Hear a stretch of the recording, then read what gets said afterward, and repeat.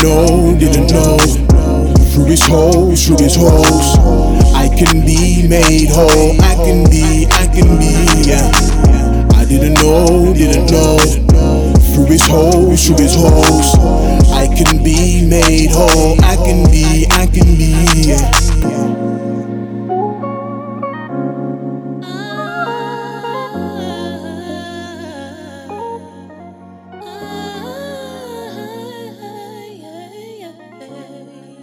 Roll on, I must have been about maybe 8 months pregnant. And this guy that used to like me that went to Jamaica starts calling me again. And I'm like, oh, hi, how are you? And whatever. Then he says he's coming back to England. And I'm like, oh, okay, well, you better know, innit? I'm actually pregnant. So when you come back, you're going to see me with a big belly.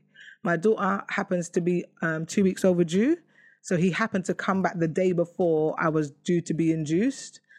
And then that was just like, it was nothing, to be honest. I went to have my cesarean next day, and he accepted me, and we were just together like it was nothing.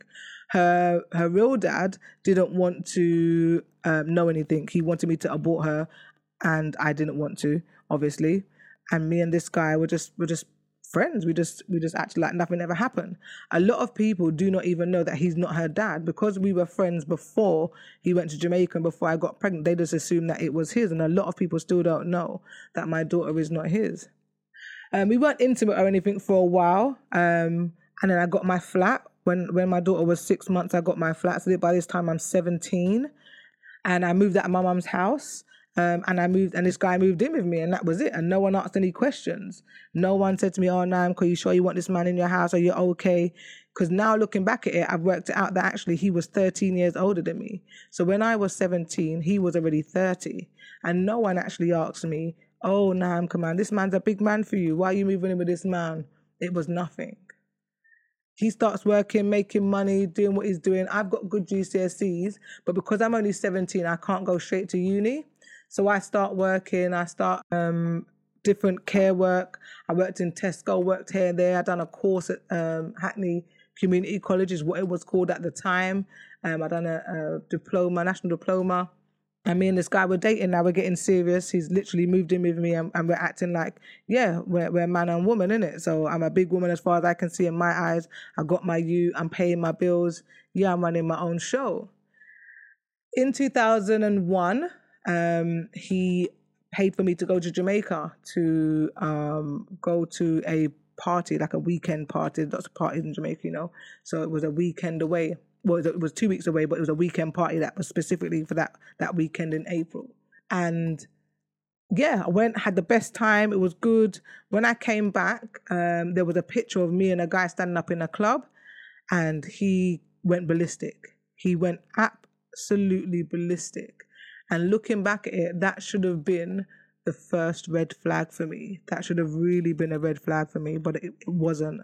I didn't take it into consideration at all. I just thought, okay, he's jealous, which is fair enough because he loves me, and that's just it. About a month later, he proposes to me, and I say yes, and we're planning for this wedding. And as we're planning for this wedding, I can see different things coming out, different controlling aspects, different things that wasn't sitting right with me. But no one asked me, are you sure you want to get married? Nobody said to me, Naimka, yeah, this man's really older than you. You're still young. You're only 19. Are you sure you want to get married? Anyway, September 2001, I get married to this man. And it's okay at first. Nothing really happens. He's okay. But then I start to see the controllingness. I started hearing things about him having other women. At one point, he moved another woman into the next block from me. So if I look out my window, I can see her. And things were really getting intense, the controlling. And I can't explain how someone like me, who's so confident, who's so determined, who stands up for right things, but doesn't like injustice, was able to be held down in that bondage like that. People say, why didn't you leave? And I think that so many things go through your mind. The first thing for me, I thought that was normal. For me, that was normal. There was no one in my family or around me in my circle that was a husband and wife and could teach me what to expect from a husband and wife relationship or how to live my life. For me, I just assumed that having a man and having problems was standard. That's all I ever saw around me, was men and women that were together, that were complaining, that had problems, that had arguments, that just stayed together. And that was the end of it. 2003, I started my degree. And that's when things really got bad. Things really started to get intense because I'm doing me now. So even though you're trying to control me, I'm doing me. I'm elevating myself. In the back of my mind, my daughter is still my daughter. So I still have to do what I need to do to make sure my daughter's going to be all right and that she's going to see a good example of us. Not because I had her at 16. I'm going to do what I can do to make my life better. One of my exams I had, I failed twice. And my tutor came to me and my tutor said to me, Nyamka, if you fail this exam again, you can never complete this course. You can't do this course anywhere else ever again. You have to pass this. And at this point, I knew that something had to give. The adultery was really bad. The accusations were getting bad. It was really, really mad. Women were calling me and telling me, how come I've got this car because she didn't get that car and her car's this reg and my car's that reg. And it was absolutely madness. Women left, right and center. How I dressed was a problem. What I said was a problem. Who I had around my house was a problem. Where I went was a problem. Who I went with was a problem. Everything was a problem. And I was really, really just bogged down and really sad and really just, I suppose, in a mess, but at the same time, I felt like it's what I had to do. This was the normal thing to do. I suppose before I got married, the best thing that ever happened in this whole situation was that my husband sent for his sister to come to England.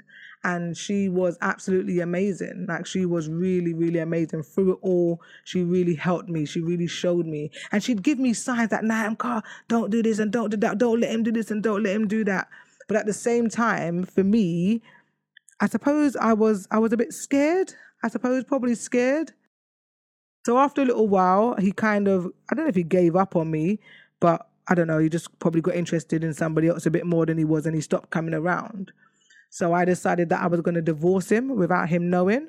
So what I did was I signed both sets of papers. So what I did was I filed the papers. But when I filed the papers, they said, well, if you're separated, you can't have the papers going to the same address. So I changed one of the addresses. So I sent mine to my house and his to my mum's. And I signed both of them. And that's how I got the divorce. Because I knew that any time I was going to present any divorce papers to him, he would have killed me on the spot. It would have been no word of a doubt. I've heard about things he's done to other women, and I heard about his past relationships before even me and how violent he was in them. And I wasn't willing to take that risk. So I did that. A couple of years later, or maybe a couple of months, it felt like years because I felt like I was so free for so long, but it didn't last very long because a little while later, he found out that I divorced him. And he said, oh, you never divorced me. I said, yeah, well, actually, I have. And I gave the paper to his sister, and his sister gave it to him. And from then, it was mad. We'd have high-speed car chases down the road. I remember one occasion where I live, it's a two-way street. You could go through the flats two ways. And he's directly in front of me. His car's in front of my car. And we're sitting there and I'm thinking, oh my gosh, what am I going to do? I haven't even got my daughter with me. So because I haven't got my daughter with me, it's a free-for-all. Whereas he'd have respect for her and he wouldn't really be angry in front of her, there was nothing to save me. And some way, somehow, I managed to squeeze my car through this tiny, tiny little space and literally zoom down the road. And I had to call my mum and say to my mum, call him. So when he got to my mum's, that's when I knew that he was nowhere near me and I could get into my house. And after that day, I think that once he saw that I had got through that space, he kind of gave up on me and he kind of moved on. But generally, it was just intense before that day. So if you can relate to anything that I've said, whether you yourself have been a victim of domestic violence, whether you've had your child at a young age, no matter which age you are now, if you are in a relationship that you consider bad or just not good for your well-being, if you're scared of starting over, or you're scared of what people will think about you if you start over, or if you express to anybody how you're feeling or what you're going through, or if you just want to know how I overcame and how God saved me and how I look back now and how God has brought me through those situations and made me a better person today, then you can drop me an email on revelation1211@yahoo.com. That's revelation1211@yahoo.com.